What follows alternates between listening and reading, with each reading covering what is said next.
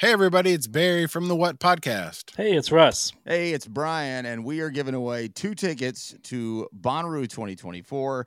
These are GA+, and they include camping. Russ, how do people get qualified? We want to hear your top artists to play on the Bonnaroo 2024 lineup. Call 423-667-7877 and tell us who we should check out. It's the What Podcast. Thanks. Hey, it's Kyle Meredith, host of the Kyle Meredith With podcast, presented by WFPK at WFPK.org and the Consequence Podcast Network. It's a series that puts the spotlight on iconic musicians and actors, inviting them to drop by and talk about their latest projects, whether it's albums, TV shows, films, or beyond. I'm going to say something I don't want to say. Here it goes. Without Spinal Tap, there is no Tenacious D. Whoa! Man! We get great stories and the biggest scoops from people like Garbage's Shirley Manson, the 1975's Matty Healy, Jack Black and Kyle Gass of Tenacious D, Maya Hawke, Kiefer Sutherland, and everyone in between. New episodes arrive every Monday, Wednesday, and Friday, so it's a great way to keep up with your favorite artists and discover some new ones. You can find Kyle Meredith With on the Consequence Podcast Network or wherever you get your podcasts.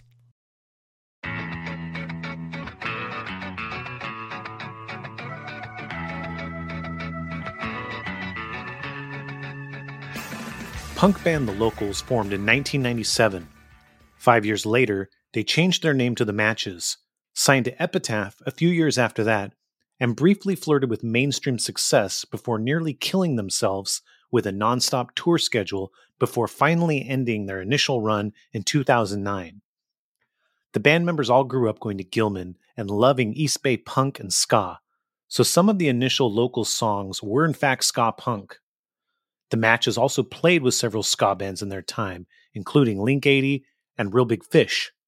Today, we talk to Adam Davis's old friend Shawn Harris, the lead singer and guitarist for The Matches, and he gives us the ska 411 of his old band. I've known Shawn for so long. The Matches, when they were called The Locals, played the very last Link 80 show at iMusicast, and then we played with them dozens of times in Dessa. I mean, I've seen these guys go from like little kids to adults. Wow. They got pretty big, more as like a pop punk band, but there's ska roots in early Matches. Definitely. Yeah. I mean, they definitely came up listening to the same, East Bay ska punk that we did. And I mean, even went to, the same school as some of our guys. And they played some ska songs. Yeah. And played with ska bands. And big time friends with Link 80. So yeah, one of their first big tours was with Real Big Fish. We talk about that a little bit. Yes, we did talk about that. There was some interesting stories there. Yep. The Matches did their first reunion in I think it was a couple dates at Slim's, right? That sounds accurate. Yeah. Okay, so a day or two before those shows, we did a warm up show at Leo's. Oh yeah, yeah. Do you remember who the opening acts were? This is bad because this is like the reunion memories that I'm like struggling to recall right now. It's not even that long ago. No, it's not. It's really not. This was like the 10-year anniversary. It is 10 years like beyond the 10-year anniversary now though. Yeah. It's the wild thing. But yeah. Yeah, we did that Leo's show. Yes. And me and my sister's band opened for. Oh no! We played the day before. We were like, people are going to go to Leo's, so we should book a double header at Leo's 2 nights in a row. So I'll help you out. So the first band was called, or I should say, a person named Zen Zenith. Yeah. After that was a kind of a weird band.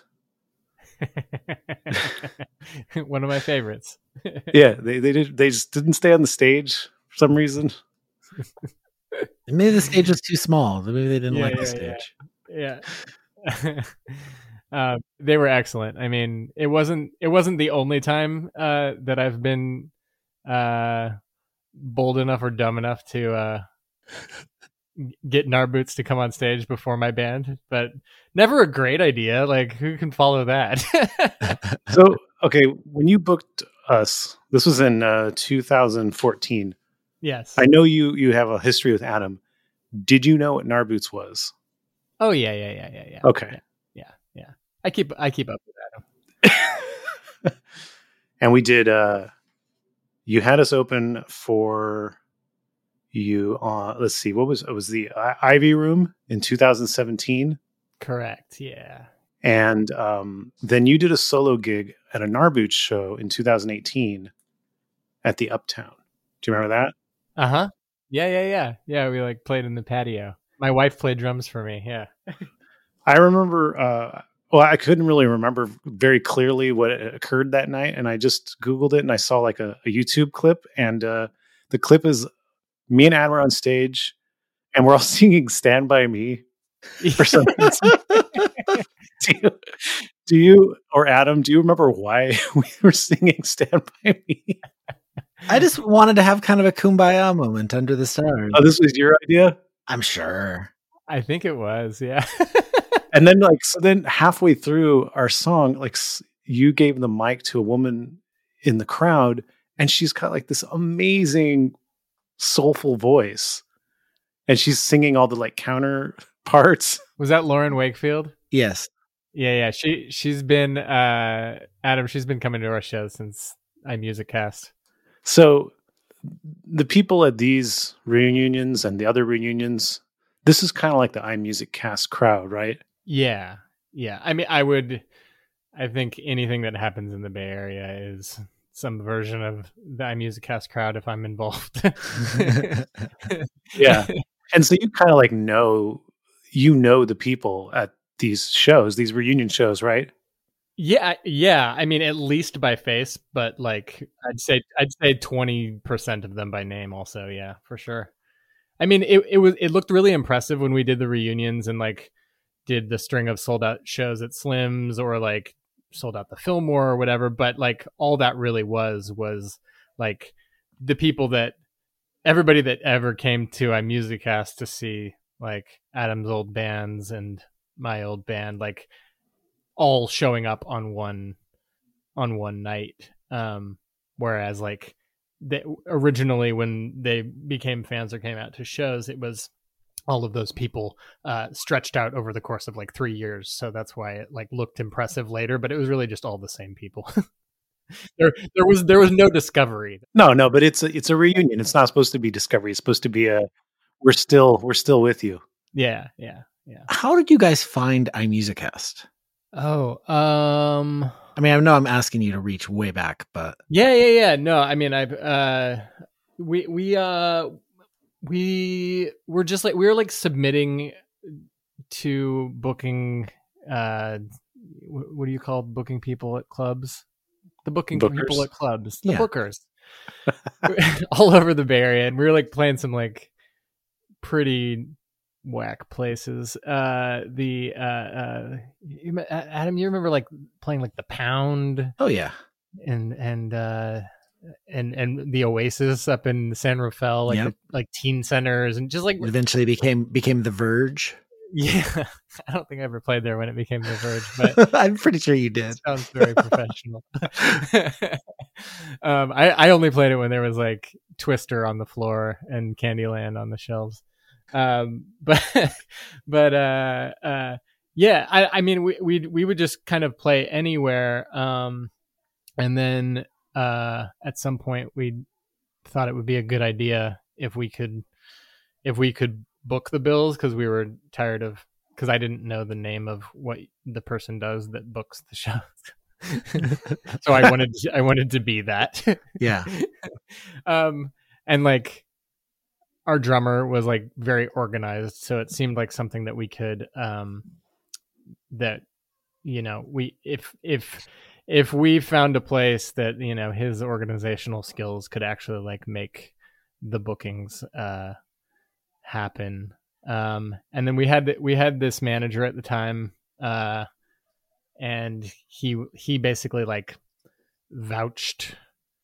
He found Brian at iMusicCast through some, like, you know, I don't know, some old guys that did music business in the Bay Area before before I was in high school. Yeah. and we met Brian, and that manager vouched for us, and then we were able to do it. Yeah. So the very last Link 80 show was at iMusicast. That was so awesome. And it was with what was, the locals, which was, it became the matches. Yes. How many shows had you played there prior to that happening? I mean, that was fairly early on. I mean, I want to say, like, we wouldn't have been audacious enough to ask you guys to play it if we weren't already like drawing a crowd. But I want to say that was like probably like the second or third like sold out show. Okay. Which means that, and I know the first time we played there, we did 100 heads like on the dot. And I remember that like Brian's stipulation was that we needed to have like to break even for all of their webcasting. They were also a webcasting business. Like they were primarily a webcasting business, but like wanted show, and this didn't exist at the time. I don't know if it still exists even now, but like that's a business. But yeah, he was like both. He was like tinkering in some real in some real like startup kind of territory there, and so he needed like his overhead was like he needed like 98 people, and I remember we like had one or two people over what he needed to break even, so he let us do another show, and that was the stipulation. Like, okay, we wanted to do a series of shows, and he was like, I'll let you do one show, and then if you get 99 people, then you can do another one. And so we did another one, and then we figured out that we could, we were just like 1 year out of high school. And in fact, our drummer, Matt, was still in high school at the time. So it wasn't as awkward or uncomfortable as it sounds when I say that we went to like high schools that were in session and like ran down the halls and threw flyers in classrooms that were in session and stuff. It sounds weird now. But we felt we were like the same age as kids at the time. Sure. So it wasn't as weird. When John joined, John was like 15 or 16. Oh yeah, John was markedly younger, but we were doing all this before John was in the band, but we still did have a high schooler in the band. So it was our peers, but we were basically marketing to like the shows to kids like basically 1 year younger than us. Yeah. Or just high schoolers in general. Yeah, and it worked out, and I think we had a sold out show, and that's when we were like, I think we can ask Link 80 now. I think probably like, I mean, as soon as we had the idea to do the thing, I imagine it was our goal to ask you guys if you would do it. So you guys were the coolest local band that we kind of knew. So Adam, what was your history with iMusicast then? So for those who don't know, iMusicast, spelled with a lowercase I, just like an iPhone or an iPod, but no affiliation with Apple. It was a pretty large venue. It was like a warehouse space on Telegraph Avenue. Brian Matheson ran it. The idea was that Brian wanted to trick the place out so that you could stream live video and live audio. But it was a lofty goal for the era where when the video came out on the opposite end, it was, grainy and small by today's standards. Yeah, the server could basically handle the same capacity as the amount of people that could fit in the house. Yeah. There was also like a chat room function. So there was a screen up on stage, like a big old burly, like computer monitor that was running a chat. And so while you were playing, you could see the chat, which was kind of interesting and kind of fun. And I always wanted to interact with it. But like it was dodgy at best and worked half the time. Yeah, and like before we would go on stage, Brian would always like take a visit into the green room and be like, "Hey guys, the chat, people are in Ohio requesting songs. You should take a look at it while you're on stage." There's no chance, Brian. We're not reading texts while we're in the middle of a set. Yeah, it was such a good way to kill the momentum of a set. Yeah. And so you worked as a bodyguard there or bouncer? I played there with Link 80, and then when Link 80 ended and we started Dessa, I came to just, I think Powerhouse, like a hardcore band from Oakland, was playing there. And I just went to the show, and Skylar was running sound. And I'd met Skylar because he had recorded some Dessa demos. And so we were kind of friendly at that point. We weren't like super good friends yet. And he brought me into the show. And so I was just hanging out watching the show. And then Brian noticed that I was, this big guy. I was like, hey, do you want to work security? And so I worked a ton of shows at iMusicast as a security guard. And I'd get paid cash under the table at the end of the night. So you couldn't really beat that. And eventually I think I did almost every job in that venue, including like running lights and sound and a camera. The whole place, I mean, Brian, bless his heart, but the whole place was like held together with like duct tape and chicken wire. It was a pretty interesting move to have. Yeah, I think the backdrop on the stage was literally chicken wire. Yeah, it was screen door material. Yeah, okay. But it was all like crumpled up, and you can see videos of it. There's tons of videos of bands playing there. There's a really famous video of My Chemical Romance playing there. Oh, really? Yeah, before they really blew up. Uh-huh. And you can see the crazy backdrop with the weird uplighting on it. Do you know Brian Matheson's history before iMusicast? Brian runs a recording studio, had played in a bunch of bands originally from Canada. At one point had beautiful headshots with a beautiful head of hair. Ooh. Still is. Shawn, did you know that Brian's actually a super good guitar player? Really? Have you ever heard him play? No, I've never He's heard so him play. good. He plays in like a funk band that plays at Burning Man. Oh, yeah?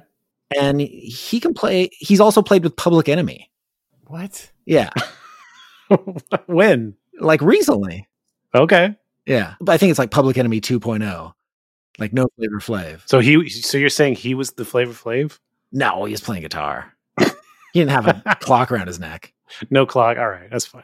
So the recording studio in the back, was that a thing during that era of the early 2000s, or did that come later? Yeah, that was there. Legit studio. It's good. Yeah. We recorded some stuff there. The origin story of Narboots is that Brian asked Adam if he had a band because they were doing a recording class where they would bring in a band, let them have a free recording session, but they would have to sit and go through the process with a bunch of students, and you'd walk out with a couple songs, right? Yeah. Uh-huh. So Brian didn't have anybody this week, and he asked Adam. Adam's like, I don't have a band, but okay, I'll put together a band. And so he called me up and our friend Bob Vielma, and we put together this punk rock band. And then we recorded these 3 songs at iMusicast.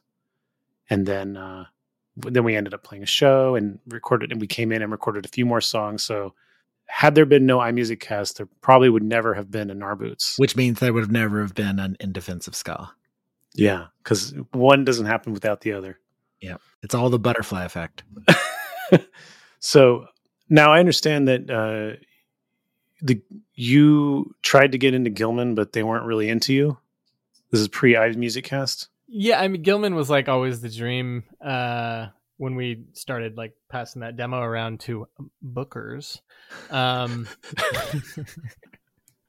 But yeah. We they didn't like our demo at Gilman. And so we had to find a different space, but at that particular time, there were a bunch of bands that were signing to labels that were like subsidiaries, like very minor subsidiaries had partial ownership by Warner Music Group or whatever. It was like those big labels were like buying up 49.5% of Epitaph Records and Hopeless Records and all the little punk rock record companies. And Gilman wasn't booking bands with the major label affiliation, and that was like all of a sudden a ton of punk bands on indie labels. So as it turned out, a lot of bands coming through the Bay Area needed a good place to play. And like I said, the shows were like starting to sell out. So we had like a pretty good pitch to get some fairly well-known bands to play a fairly unknown venue. Yeah, so I like that you didn't just start playing at iMusicCast. You wanted to create a scene there. Mm-hmm. And so you created the live, loud, and local shows? Yeah. This was your guys' idea. Mm-hmm. And what was the idea? Was it just shows? But I mean, was there any concept behind it? Yeah, no, it was yeah, I don't think there was really a unifying concept. If there was any unifying concept, it was like I think one rule that we set at the beginning was that the opening band, like the very first band of the bill, would always be like a band with like members that were still in high school. So we would give like up and coming, like very young bands a shot at playing in front of people. Either that or like a band that was like playing their first gig or something like that. So that became, it was actually interesting because we would book these bands. I think 580 West was one of those bands that was just like high school kids that like we would book these bands that nobody heard of. And we had some friends that were in various high schools that would like listen to all the demos coming out of their high schools and like give us the good ones and tell us what bands were actually like played a cool party last weekend or what, you know. And we would just like get those bands to open the bill. And like the thing that happened there was like their friends would be so stoked to see their buddy's band play actually in front of people. They would actually turn up early. And one thing that's always really tough on a bill is to get, even at a sold out show, to get an audience to turn up when doors open. Yeah. And that was one of the tricks that really kind of made it feel really homespun and local. I think that was at one point that all the L's stood for something. And I think the local was like the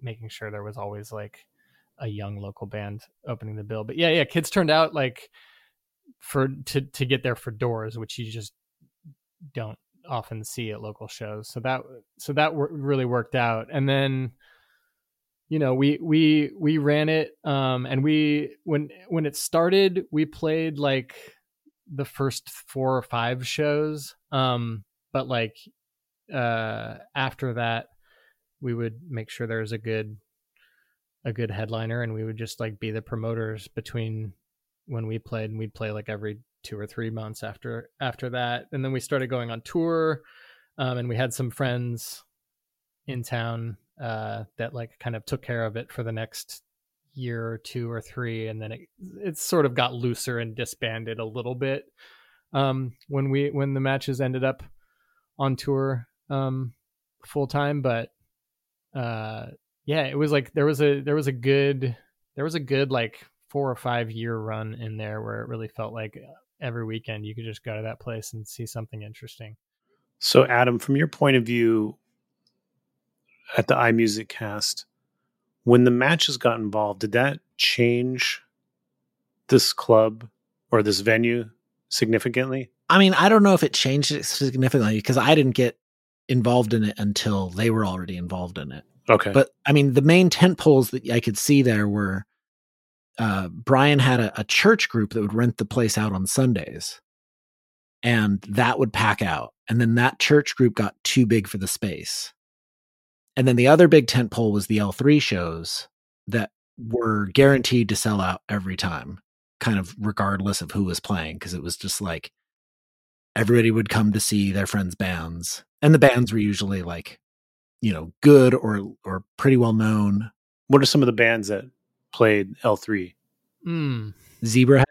Zebrahead played.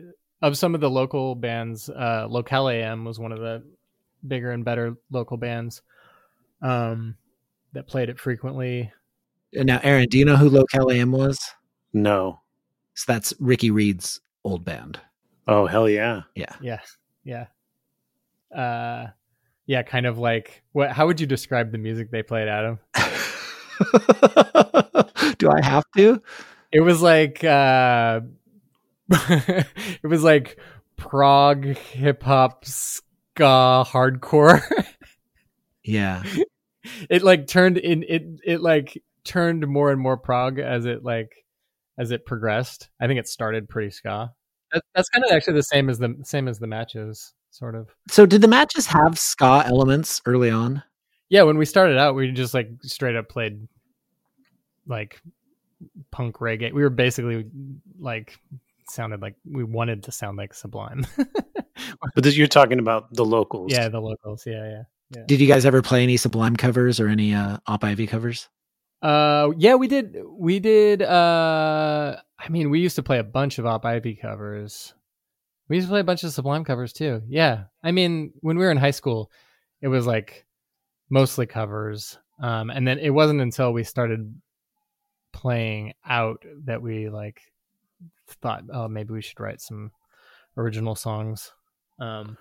Yeah, back in the high school days, it was mostly covers. When you were starting this band, what was your influences, particularly the ska influences? Mostly Rancid, but we weren't as punk rock as Rancid, so our Rancid influences just turned mostly into the ska side of Rancid, Time Bomb and whatnot. Yeah, and we'd go see Rancid and Green Day, and Link 80. Yeah, those were like the big, to me, those were like the big three local bands. I remember going when I was in high school. I remember going to see the Blast Bandits. Yeah. Now, the locals' first show ever was in Bosnia. It's true, in Sarajevo. I love that footage of you guys in the documentary playing over there. Yeah. Yeah. I had some Photoshop skills, and I photoshopped an audience in front of us, like playing in Justin Sansucci's backyard. Just like made it look like we were on stage at like Bill Graham Civic or something like that. They were trying to get like an American band like Sum 41 to headline a tour over there with a big band from Bosnia. So was there a big band from Bosnia on that show? They were called Drugostanja. They were great. Nice. It means the name translates to pregnant nun. So what did they sound like? They were like sort of oh man, they were sort of like they were like kind of like doom slog, like just like halftime heavy rock. Yeah. Yeah. Perfect match for you guys. Female lead singer. Nice. She was excellent. Yeah. How many shows? Was it one or was it multiple shows? No, we did a tour over there. I think it was 6 or 7 cities, culminating in like a festival in Sarajevo. Yeah. That is crazy. Yeah. It was nuts. What size audiences would you play in front of? The festival, we were like headline the main stage, so it was a few thousand people, probably 4,000. Wow. and we had never played in front of more people than would like fit in Justin Sansucci's backyard for a birthday party before that. So how did that go? Like being that first time being on stage in front of that many people? I think we were pretty awful, but like something that we discovered then and just like sort of pedaled until the end was that like you can be pretty awful if you like headbang a lot and run around the stage and kick over amp and people buy it. So when you would play your ska stuff, yeah, did the crowd, did they know how to skank? Did they know what to do for the music? Yeah, it worked. I mean, it worked. Did any of the kids that came to our music cast know how to like properly skank? I would say probably not. You figure it out. There's an energy in the music, right? Sure. Yeah. Yeah, I mean, the like the metalheads in Bosnia didn't know what to make of us. Luckily, our lead guitar player like could shred, so we got enough. We won over enough people not to like get booed out of the place or get vegetables thrown at us. This was the original lead guitar player, right? Yes. Yeah. Why did he leave? He went to school. Okay. Yeah. How'd that work out for him? Which I guess is a common thing that some people do after graduating high school. Yeah, I mean, do you still talk to him? No, I haven't talked to him in years. He was one of my best friends in high school. But yeah, I haven't talked to him in years. Okay, and then you guys got John, who is also a shredder. Yeah, and we were like looking kind of specifically for the skill set that our old player Matt Esposito had. And John had it. John was a shredder too. And he was and he was also younger than many of our fans, which I felt like at the time, you know, like we started doing L3, like I said, when we were 19. We were like basically advertising it to 16 through 18-year-olds basically, because all of our friends, most of our friends, like our guitar player, went to school and we did not.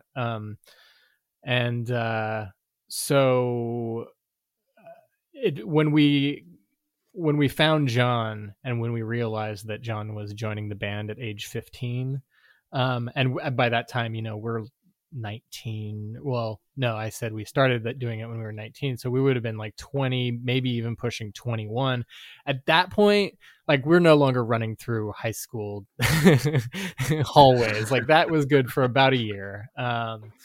And you know, you're like, oh man, like my friends are now getting close to graduating college with degrees. Like, what am I doing with my life? And then we found John and we were like, well, if one of our members is younger than our fans still, I guess we bought ourselves another year or two here.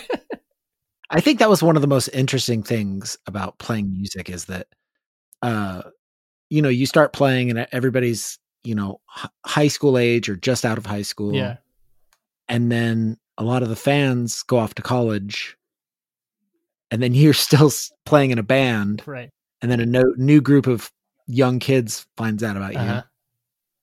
And they graduate and they go to college. It's just this like weird cycle where you just keep getting older. Yeah. And there's like a weird diminishing return of audience. And when they go to college, like they no longer, then they start listening to like Stephen Malkmus, and you have to make that whole new batch of fans. And then of course, when they are like out of college, then they get nostalgic and start listening to punk rock again. But like, and so they come back to your shows. But there is that you do lose everybody for 4 years when they find out about Sonic Youth. Yeah, when they find out about Sonic Youth and weed, they're gone for 4 years. I like the idea though that you give this thing a name, you make cool looking flyers, and you get extremely enthusiastic about promoting it, and it attracts people. People want to be part of it. If you just said we're doing live music here and you were half-ass about it, you know, you wouldn't have built a scene. And it's not like the shows would have been all that different, but you do these steps to make it something special. You name it, you know, you show your own interest in it, and people come to it. People want to be part of it. You know, we found our demographic, and the demographic like was not the like cool punk rock venue that had been you know, the famed Lord Bay Area punk rock venue that we dreamed of playing. It was this weird webcasting space instead of Gilman. But like there were all these kids that like just like us were playing in garages and didn't really, you know, we're also sending their tapes to Gilman, and Gilman was like, this is not really interesting enough. And like, yeah, maybe the scene that we found was like, there was like a Diet Coke-ness to it. You know what I mean? Like it it wasn't as teen center as the Oasis. It wasn't like a teen center, but like It was close. it was pretty close. And we had like bad bands. Like we had a bunch of bad bands play the bills, but then we also had a bunch of really good bands come through town and play the bills. And you would see like this spectrum of like bad bands that had 100 people in the audience that were stoked to see their friends like fail or try not to fail, whatever it was. And then the headliner would be Sugar Cult or something. You know what I mean? Like we just found all of the other kids that were in their garages separate, trying to do the same thing that we were. And there were a ton of them. Did the matches ever play Gilman? No, we never played there. Yeah. Wow. Wow. You guys literally played every other Bay Area venue. Is that true? I feel like I don't think so. You know, did Maniac play Gilman? I want to say I've been on stage at Gilman, but it might have just been like with one of your bands, Adam, or maybe Maniac played there. Yeah. But anyway, yeah. I think Maniac did a show there. I've been on that stage, but yeah. I don't think the matches have ever played it. Yeah. I mean, you guys even played like Ashkanas. Yes. Do you know that venue, Aaron? No. It's like halfway down the block from Gilman. What? It's like kind of like a reggae club. It's definitely like a world music space. Yeah. That was the first place I saw you guys play as the matches. Uh-huh. With the Phenomenauts. Hey, that was as close as we ever got to playing Gilman. Probably went to a Gilman show when we got off stage. The only show I ever saw at iMusicCast was in 2005. It was RX Bandits, Mike Park, Dan P, and Dessa. Yeah. The Plea for Peace bike tour. The Plea for Peace bike tour. Obviously, you were there, Adam. Were you there, Shawn, or was the matches like the matches that were out touring at this point? I think we were on tour then, but I remember that tour. Was this considered an L3 show, or was it just a show? That was just a show. Yeah. It was a good show. I mean, when RX Bandits would come through, it would always do well. And then the really kind of crummy thing was that, you know, Dessa was really tight with the matches and tight with the RX Bandits. And sometimes the matches would play Friday and RX Bandits would play Saturday. And we would open both shows. Nothing like double dipping. Yeah. Nothing like completely burning out your audience. So, Shawn, you went to high school with Matt Bettinelli Alpin. Yes. This is Link 80's first guitarist. Yeah. Uh-huh. So were you guys in school at the same time, or did you just go to the same school? His sister was definitely. Yeah. His sister was really good friends with our drummer, with Matt Whalen. But I think that he was a senior when we were freshmen.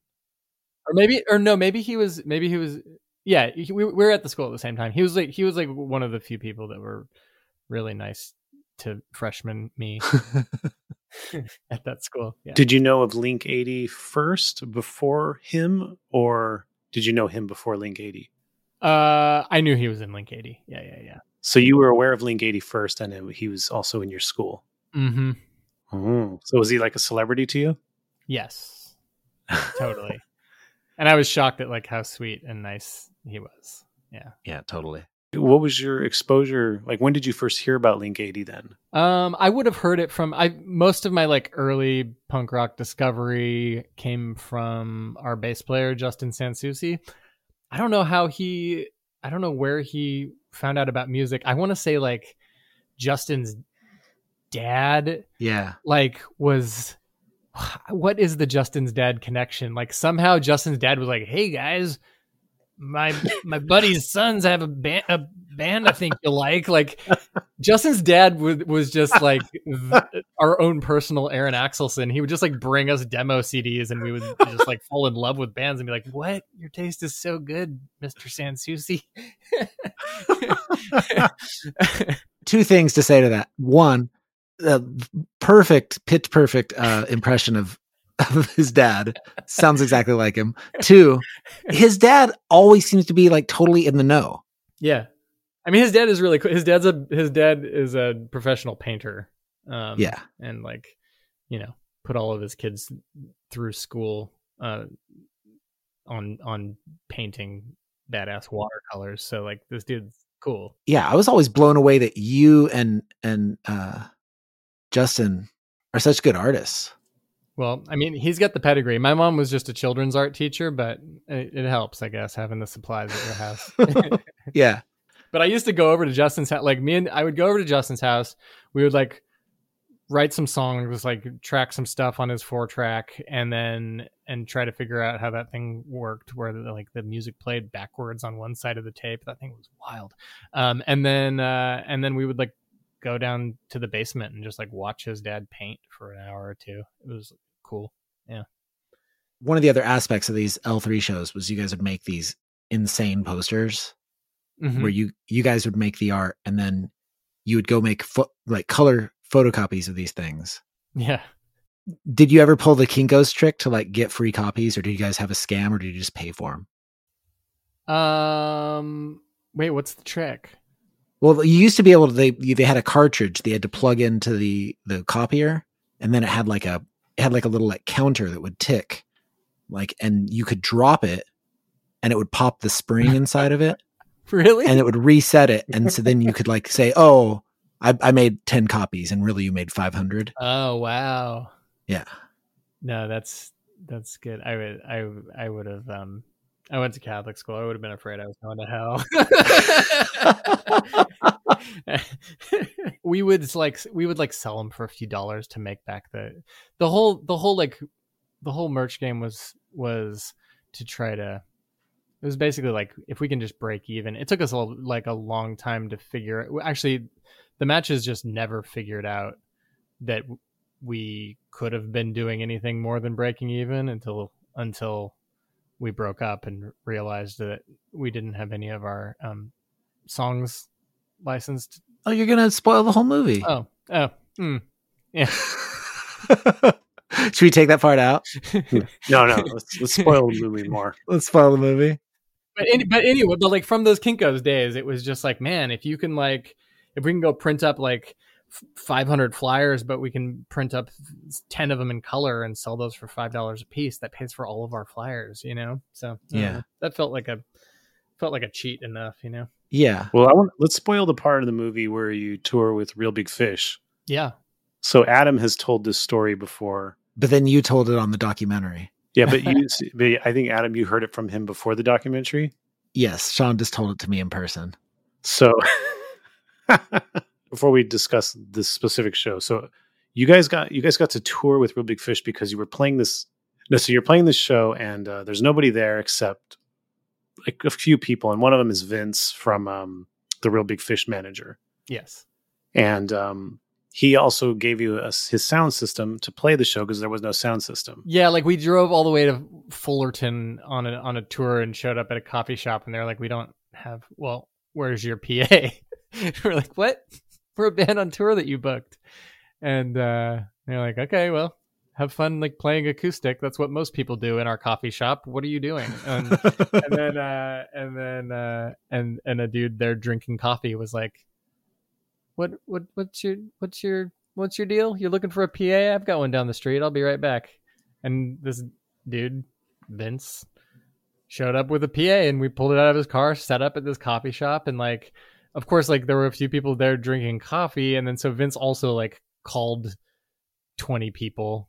I don't know how he knew 20 people that would like come to a thing at the drop of a hat, but like an audience also showed up because of this guy, and they listened to us.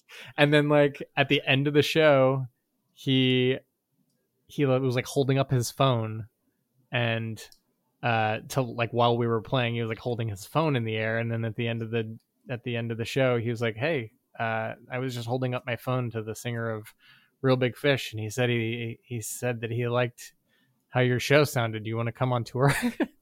We're like, just like that. Wait.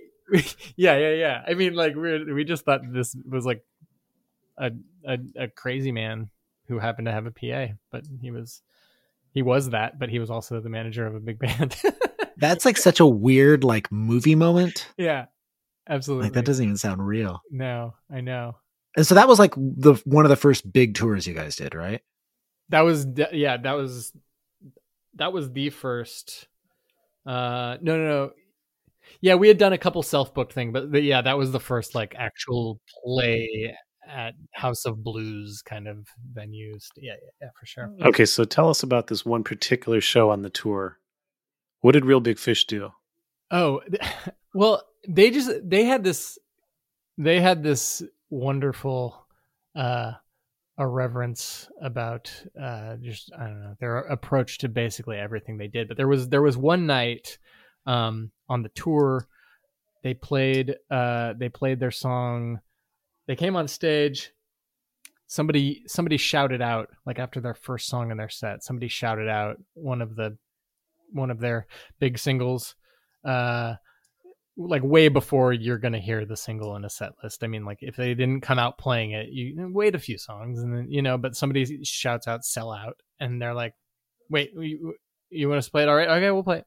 They played it, and then somebody shouted out their next biggest song called "Beer," and they're like, okay, all right. If you know what's good for you, audience, we will play that now. And then so they played their two biggest singles, and it was like we're just watching from the side of the stage because at that point, like we couldn't even get it was like all we could do to try to like make a set list and actually get from like song 1 to song 8 like without everything falling apart and screwing up half of the songs and forgetting lyrics and messing up guitar chords and stuff. So like at that point, like seeing their set a few nights in a row and then seeing this happen, we're like, whoa, wait. They're just like taking requests from the audience. What is this magic? And then somebody shouted out "Sell Out" again when they finished "Beer." And they're like, what do you okay, but what? Okay, we'll play that again. And then they counted in and played "Sell Out" again. And then they finish that song, and some wise ass in the audience shouted out "Beer" again. And they played that, and then they played "Sell Out" and "Beer" back to back to back to back, 2 songs over and over. I'd say they played each song 7 times and then left the stage. The crowd was just like sort of stunned. Like there were waves. Like the crowd at first was like, "This is amazing," and then they were like, "Oh, but there were some other songs that we were hoping to hear tonight," and it just wasn't going to happen at that point. They're like, "What?" And they really like lost the crowd. Everybody went to the bar and just like stopped dancing, and then like some people there would be like a group of people that would like get the crowd back into it, but the band was just, they were on their track at that point and they were just loving life on stage doing those 2 songs, and then they walked off stage. The crowd like reticently decided to chant for an encore. They came back on stage, played both of those songs 2 more times, and called it a night. It was wild. I'd never seen anything like it. Yeah, it was just like such a lesson, and like if every night can't be the same on tour, and like it's a bummer. You kind of this thing happens where you like really dial in a set list and things can get really tight. Like you see like when Green Day plays a stadium show, like they've got it, like that whole thing is planned out to the nearest like stomp of a Chuck Taylor, you know what I mean? But like when you see the show a few times, you're like, oh, there's like a little bit of the magic is lost. You really just want to see that Green Day tour one time, right? Like, but Real Big Fish, like they would have people would follow them regionally. People would see 4 or 5 shows in a row, like, and they would just like do their own Midwest version of the tour. And it was like this thing we started to see, like, oh, if you just like, if you change it up night to night and like are reactive and do this thing with your audience, like you can kind of create this sense of community while on the road, playing for people that you maybe get to play for once or twice a year. But like they have this experience of like, I got to go back to that show because who the fuck knows what's going to happen. And, we tried to pick up on some of that. I can't say that we ever like got that.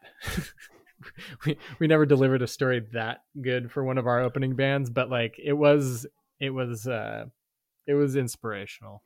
What were the other shows like? Was it, I mean, obviously it wasn't that, but Was it? Did they have a specific set? Yeah, I mean, that show was special because we'd seen the first few shows of the tour. It was basically the same set list. But over the course of we did a few tours with them in our time as the Matches. They brought us to Europe another time.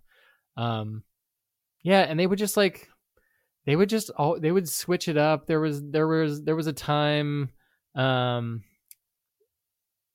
night they just play all of their big band. They would play everything more big band style or whatever. They were really good musicians, so they would just switch things up in weird ways. Aaron would just shred extra long and try to sing like Frank Sinatra sometimes. They were bizarre. They were weird dudes. Yeah.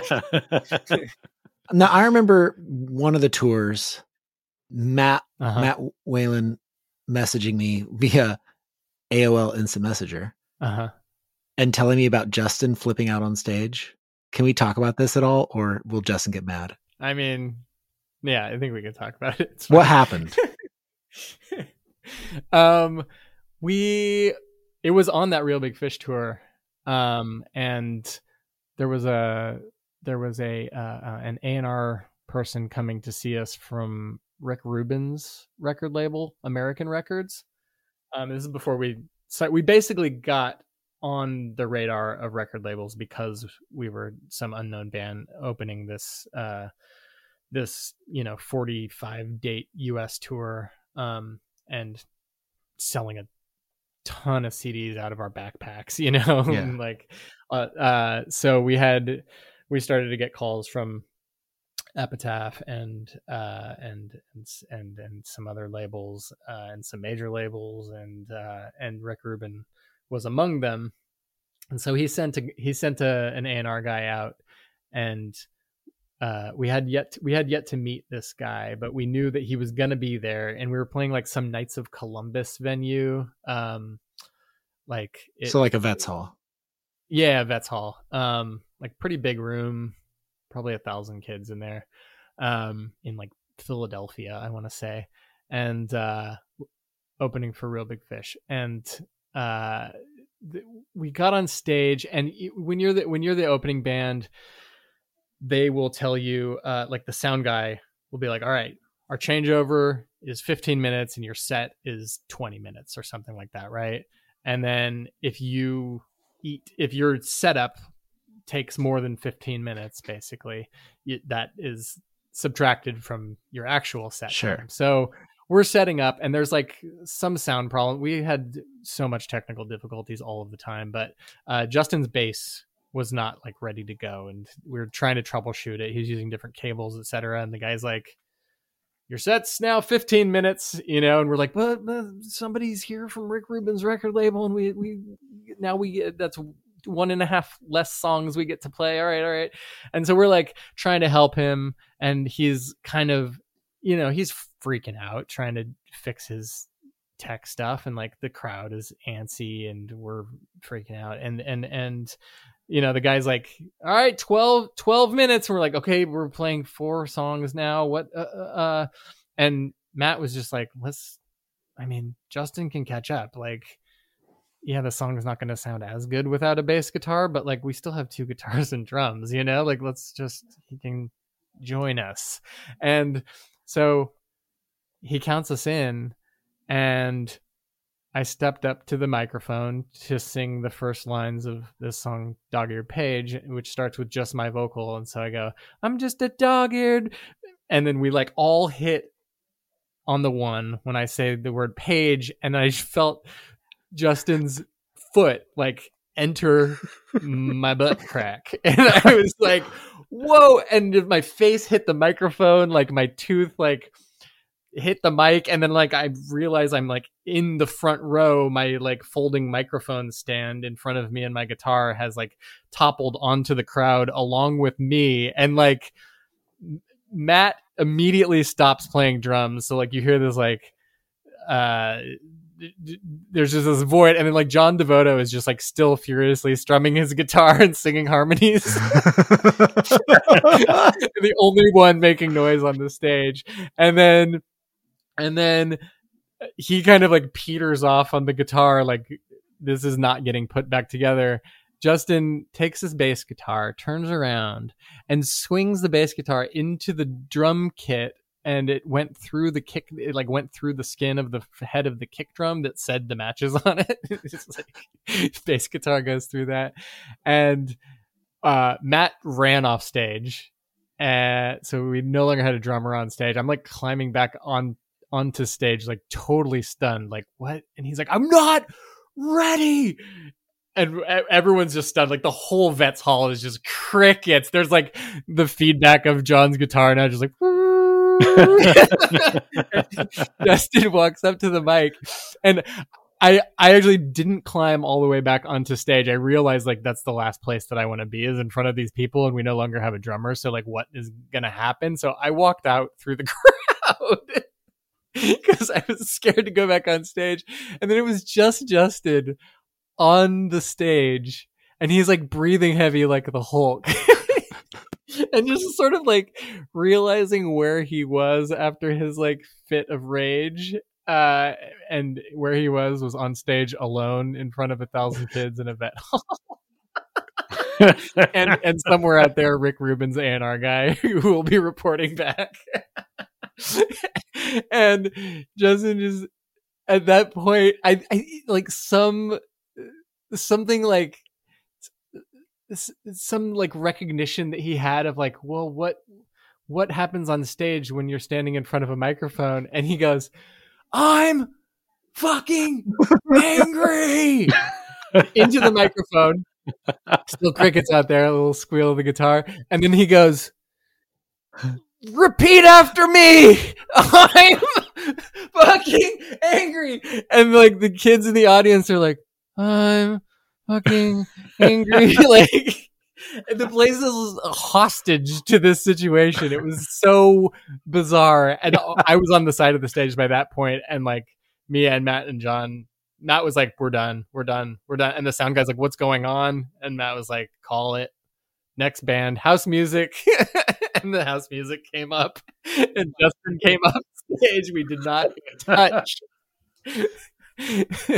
the stage again after that. And we were like, "Oh man, it's over. It's over." Like our dreams of making a record with Rick Rubin are shot. The weird caveat to that, though, is a few months later, yes, or maybe it could have been weeks later, I pull up to iMusicast. I get out of my car.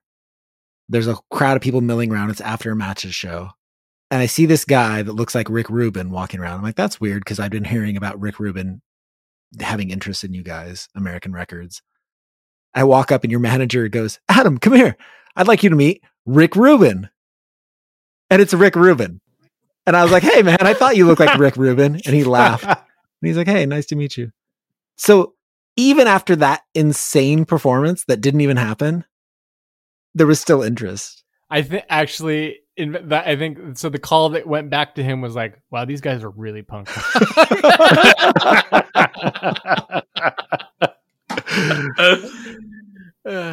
Man. Yep. So you had several labels interested in you, but you chose Epitaph. Can you walk us through the decision process there? Well, yeah, I will also say that, like, oddly, we got introduced to Brett Gurwitz of Epitaph via Rick Rubin, which is a really weird way to come to that label, I think. But Brett was next door neighbors with Rick Rubin in down in off the Sunset Strip in Hollywood. And when Rick liked our band, like Adam said, he came down to see us at L3 eventually after hearing those reports that we were so punk rock. And then, but we had some major label hesitance. We were like, he was like, "Yeah, we'll pick a single off of this record that you guys recorded yourselves, and we'll go to radio with it. And then if that does well, then we'll do an album with me after that." And like if the singles do well, then you get to keep making music. And we were like, I don't know if we have like a single on here. We weren't really thinking like, oh man, we got to do a single. When we recorded this record, I don't know if it's on here.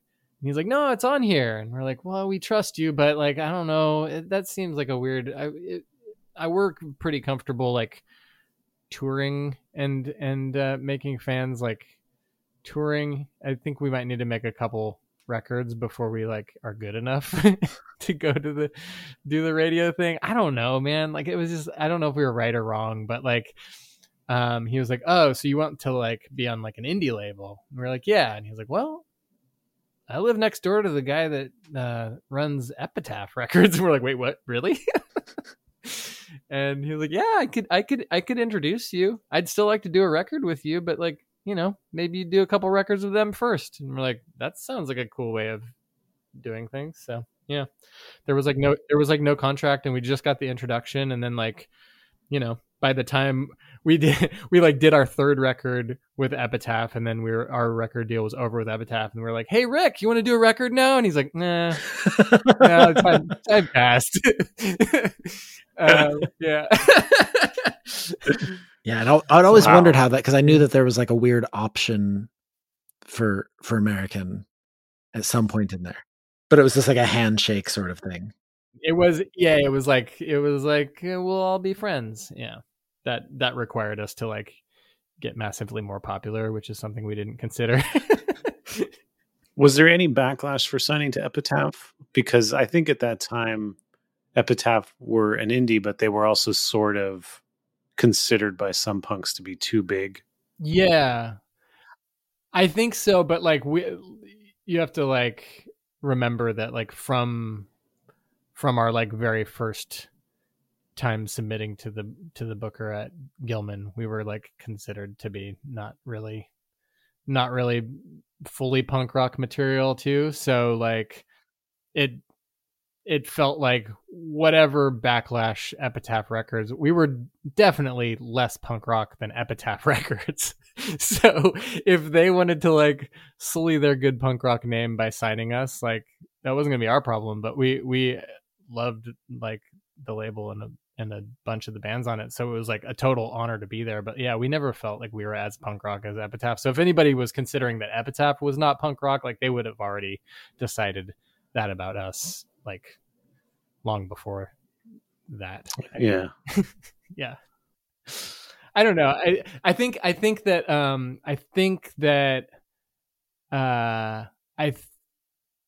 the big like soul search over like autonomy and of like ownership of your own stuff and just sort of like the whole sold out moniker. I mean, that was Real Big Fish's like title track. That was like their hit song was called Sell Out. Yeah. And so like I think that was sort of like the former generation of bands, like the ones that we idolized or that like took us out on tour. That was like their big kind of soul searching crisis. Rancid and Green Day and Real Big Fish and stuff. They were very consumed with it. For us, we were just like happy to be playing, and we didn't understand that as much. You know, I don't know, maybe the whole thing had already been like corporatized enough, or I mean, you knew when something was like yucky and weird. Like nobody would like do like a McDonald's song or something like that. But you know, if somebody would fund your record, like you were stoked to be able to make some music. By the time I got into it, you know, in 2022, Shawn, would you do the McDonald's song? The McDonald's song.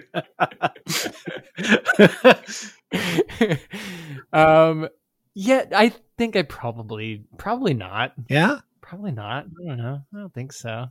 Do I have to do that? I mean, if it's just like a ridiculous amount of money, that might be like the weird place that I draw the line. I don't know. Yeah, maybe not. What if it's a remake of Rock and Roll McDonald's? Well, then you have to do it. then you have to do it. Yeah. The second album, Decomposer, you worked with different producers, multiple producers. Uh-huh. Let's talk about a couple of them you worked with. So what was it like working with Tim Armstrong? That was excellent. We actually worked with Tim. We worked with him in a few places. We worked in his home studio to do some demos, and then we went to Skyline, right behind iMusicCast, where this conversation started, and recorded in Brian's studio. And Lars Fredriksson and Matt Freeman all showed up and hung out at iMusicCast for the day. It was amazing. What about John Feldman from Goldfinger? Feldy was interesting. What was interesting about his approach? Feldy is he's of all the producers that I ever worked with, he is like by far the most controlling one. Like I feel like Feldy has a sound himself, Sure. and you kind of like work with Feldy to get that sound.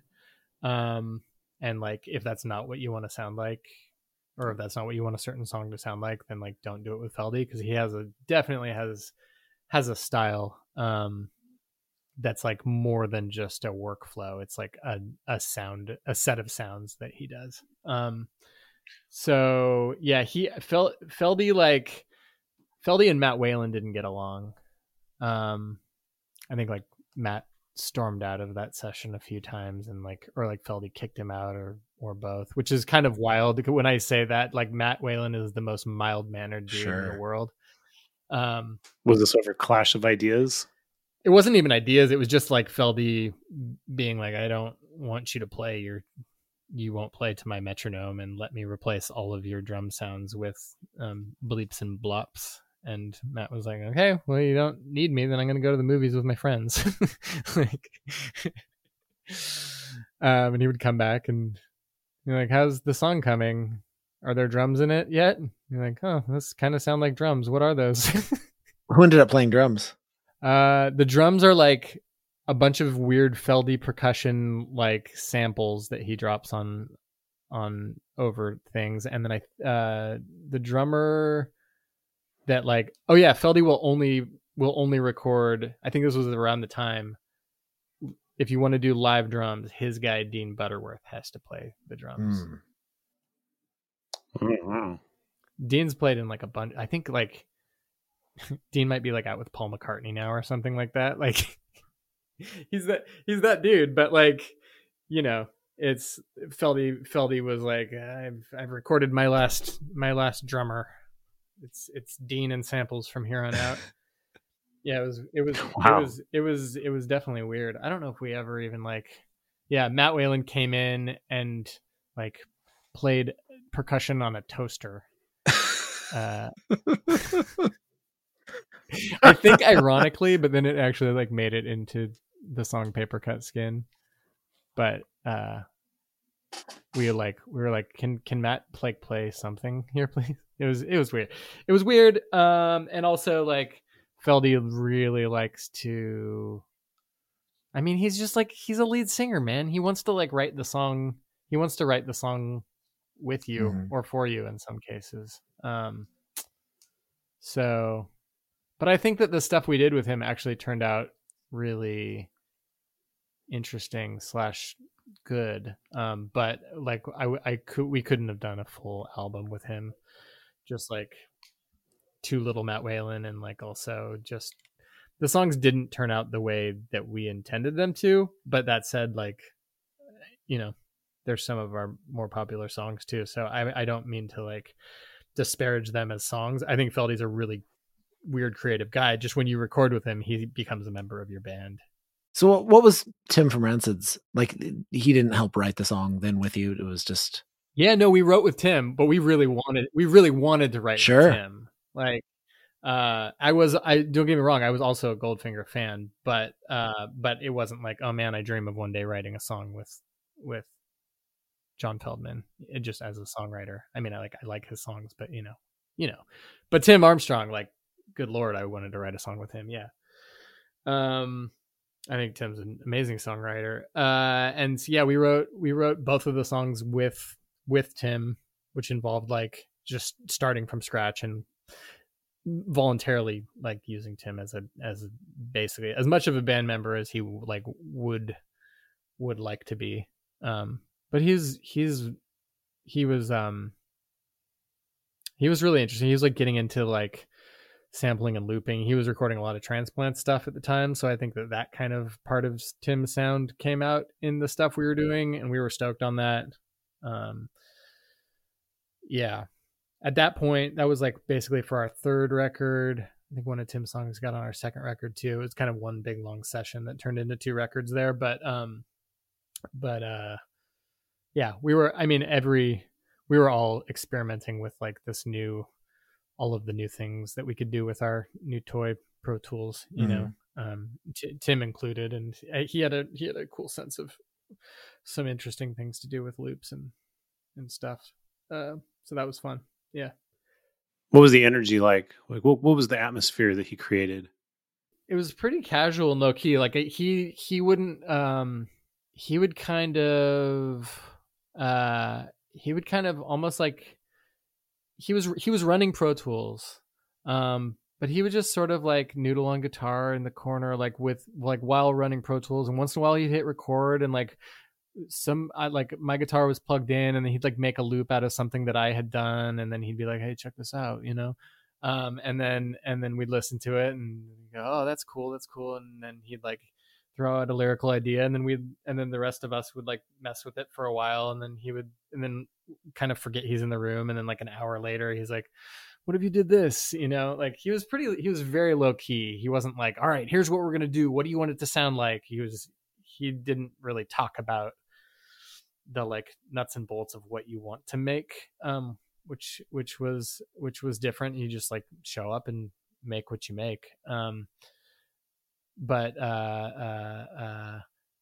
yeah, I remember when Lars and Matt Freeman came to, you know, Tim knew that we were like a big fan of his whole band, and so he got those guys to come in because we had a backup vocal, gang vocal day, and he was like, "Oh, I'll get my guys to come," and we just thought that was like so cool.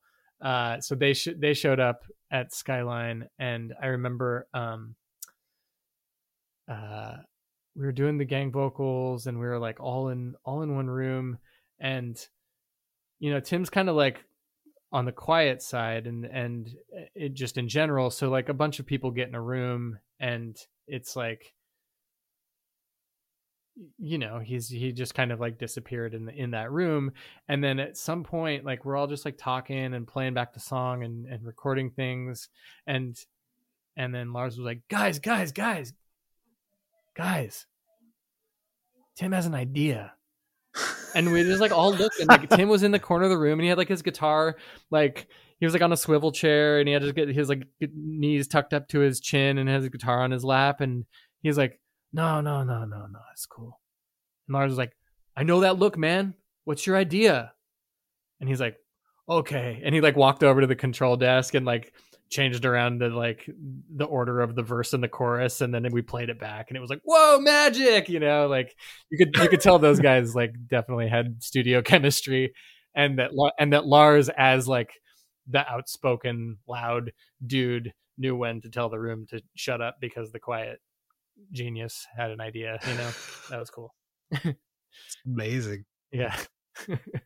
The story of the matches that is captured in your documentary, what I was really struck with was the sense of community that you built and closeness that you guys created with your fans. Mm-hmm.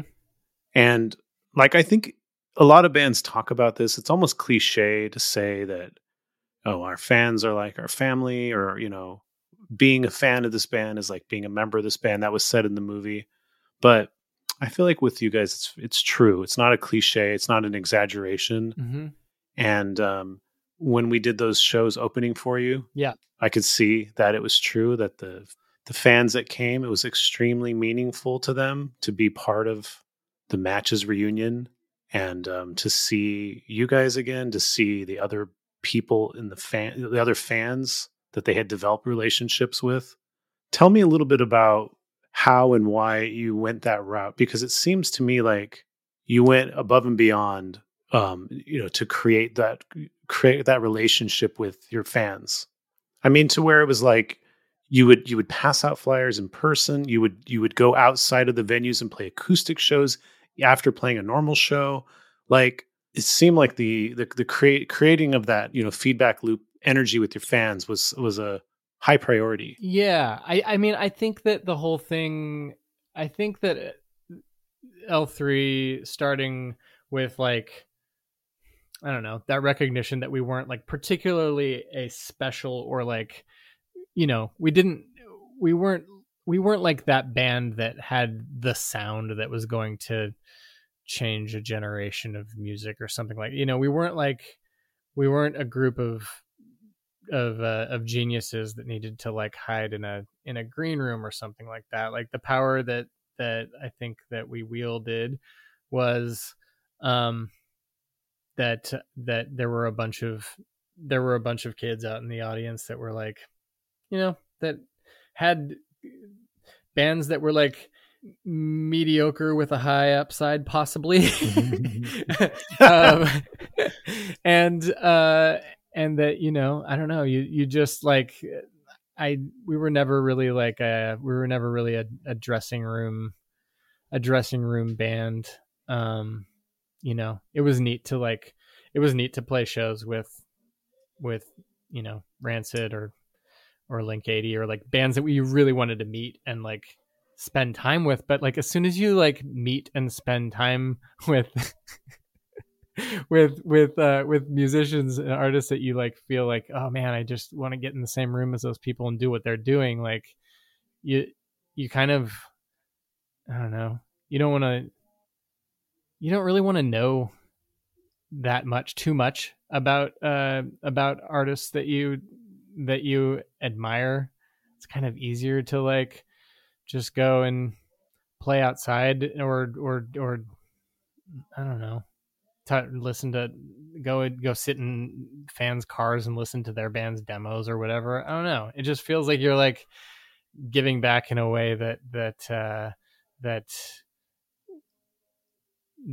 we can all like flag these little moments that we had when we felt like, oh man, this dude's really nice. This Matt Bettinelli Olpin is like very, very like open to like hearing about my band at my school where everybody beats me up. That's cool. Like, I don't know. You just want to be that guy. You don't want to be the tortured artist. That's no fun, so. Yeah. Because it seems like as much as the people that came to your reunion shows cared about your music, it's like they cared about something more than your music too. Yeah. Like, there's meaning in the community and meaning in the scene itself. Mm-hmm. I think that's cool. But it's also, I think, like it's something completely different than what the next level requires. The next level. What do you mean the next level? Being a band that makes hits. Oh yeah. Like, there's nothing saying you can't be like a community band from a scene that becomes a band that makes hits, but it's a different experience altogether. It's a different set of skills. And so I do think that there is a challenge making that leap, but just because it's such a different thing. Yeah. I'm like, I think it's really nice when people are like, why didn't they get bigger? But like, I think it's pretty obvious because we didn't make hits. Like I think like sometimes people confuse songs that have catchy parts or memorable things as like being hits, but we didn't make like songs that could have been on an album by the Cars or something. You know what I mean? Like we didn't do that. We could our songs have been on the radio, on bigger radio? Like, sure, they could have played it like maybe 5 or 10 or 100 times, but like you wouldn't go to Walmart and still hear our songs now. We just didn't make those songs. We didn't do it. Like, I don't know. I think we tried. I don't think that was our forte, I will counter by saying you had a song that was on a coffee commercial. That's true. That's true. That's true. And if that's what we're calling hits nowadays, I might as well make that McDonald's song. I know. If you had just said yes to the McDonald's song. I want to ask a little bit about your life as a children's author and children's book artist. I immediately regretted quoting Justin Sansucci shouting the F word on stage. I was like, oh no. My fans, if my 8-year-old fans hear this, I'm bummed. So you, we discussed it already. You and Justin did the art for the band, so you've been doing art for a long time. Uh-huh. And so at some point you do art for Dave Eggers. Yes. How does that connection happen? Yeah, so that was 2017. I did this book called Her Right Foot. It was, oh man, we got to go back way far for this. So my childhood friend, who, let's see, his name is Mac Barnett. He's the author of the latest book that I have out called The First Cat in Space Ate Pizza. It's a graphic novel. But he's an author. He's got over 50 books out, New York Times bestsellers, blah blah blah blah blah. He was my closest friend in high school, and in fact, he wrote the bio. He wrote the locals before we were the matches. Our bio and our very first. Ooh. You gave him his first gig. Yeah, exactly.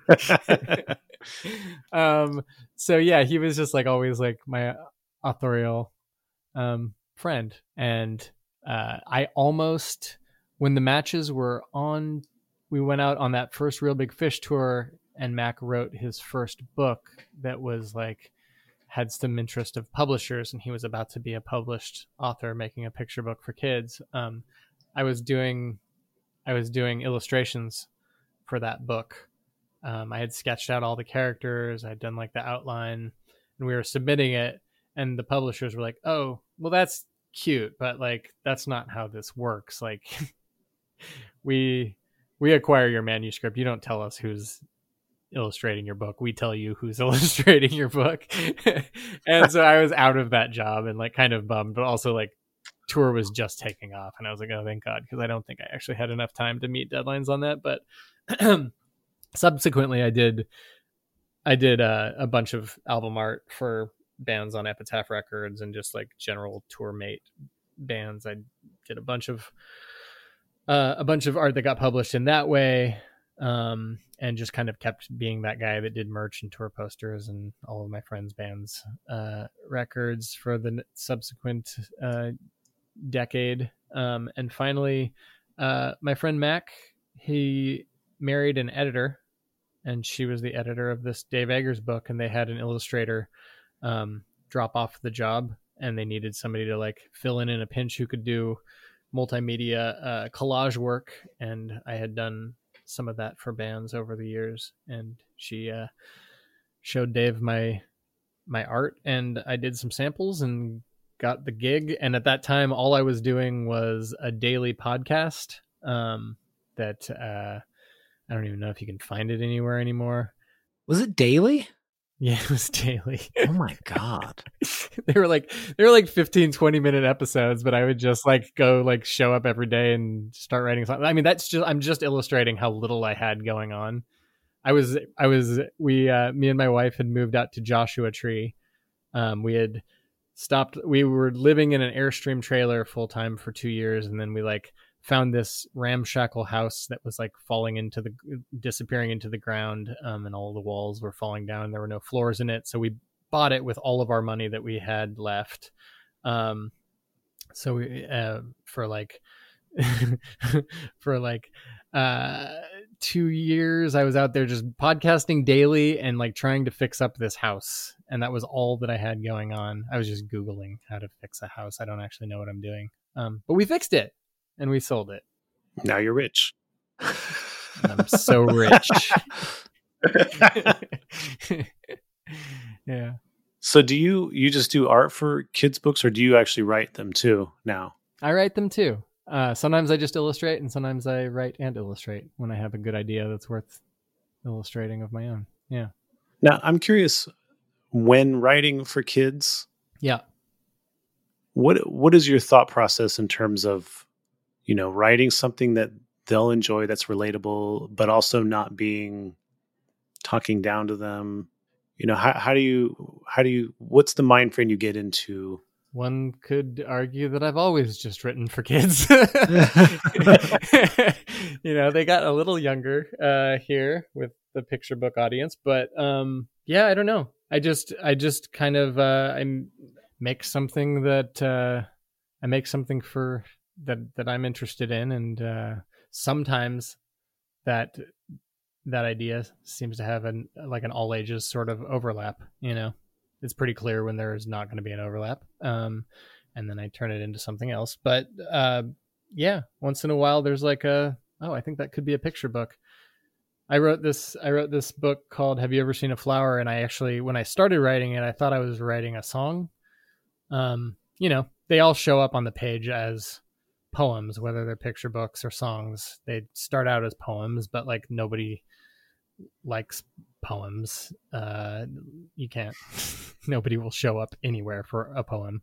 But we all love to write them. So, the trick there is figuring out how to repurpose a poem in some exciting way, like a book full of pictures or a song on an album.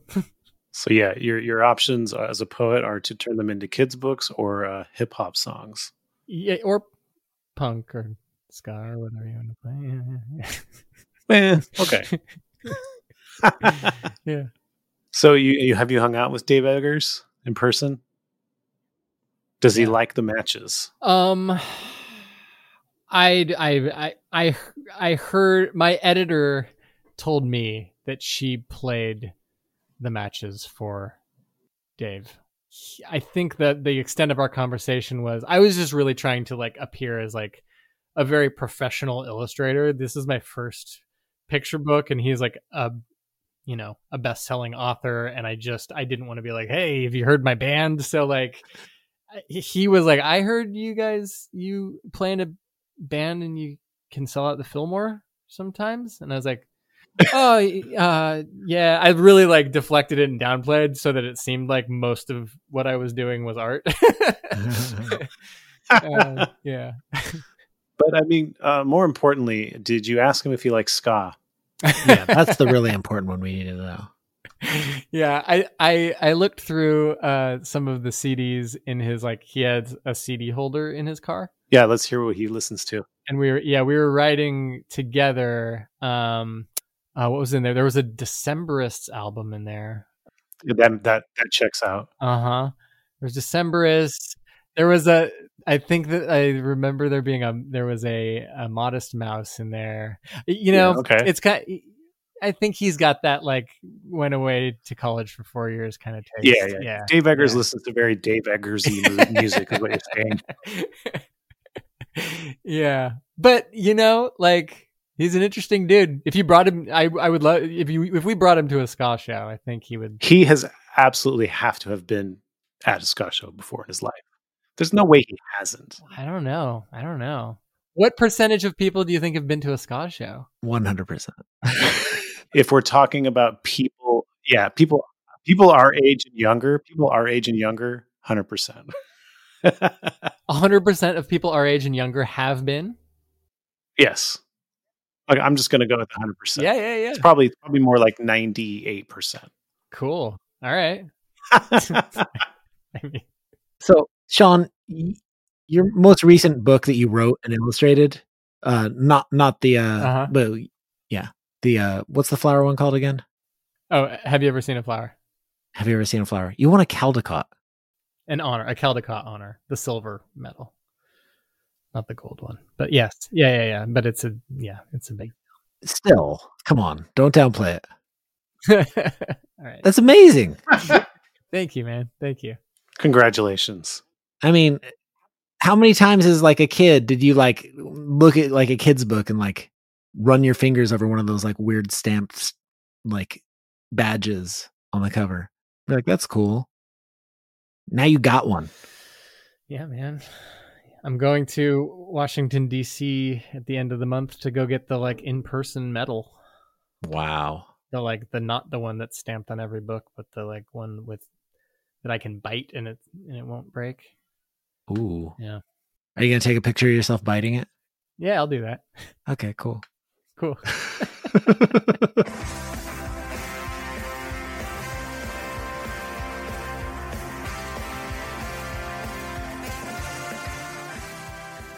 Thank you so much for listening to In Defense of Ska. If you've enjoyed this episode, please like and subscribe to the podcast wherever you normally stream or download episodes. If you haven't already, grab a copy of my book In Defense of Ska, available at clashbooks.com. You can follow us on Twitter, Instagram, Facebook, and TikTok. It's at In Defense of Ska. And please consider joining our Patreon at patreon.com/indefenseofska. You will get monthly bonus episodes, extended interviews and commentary per episode, and access to the In Defense of Ska Discord. In Defense of Ska would not be possible without the great team that tirelessly works on it every week. So you should go check out their other projects as well. Co-host Adam Davis has an amazing band called Omnigon. Give them a follow on Instagram and Twitter. It's simply at Omnigon. And our editor, Chris Reeves, has a phenomenal record label and podcast called Ska Punk International. For more information, go to skapunkinternational.com.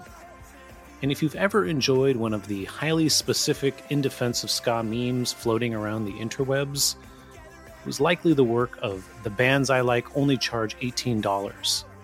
Find them on Facebook, Instagram, and Twitter. And on that note, we leave you by saying ska now more than ever.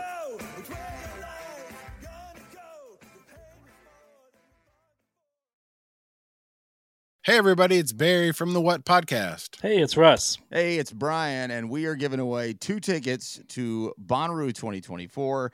These are GA+, and they include camping. Russ, how do people get qualified? We want to hear your top artists to play on the Bonnaroo 2024 lineup. Call 423-667-7877 and tell us who we should check out. It's the What Podcast. Thanks. Hey, everybody, it's Barry from the What Podcast. Hey, it's Russ. Hey, it's Brian, and we are giving away 2 tickets to Bonnaroo 2024. These are GA+, and they include camping. Russ, how do people get qualified? We want to hear your top artists to play on the Bonnaroo 2024 lineup. Call 423-667-7877 and tell us who we should check out. It's the What Podcast. Thanks.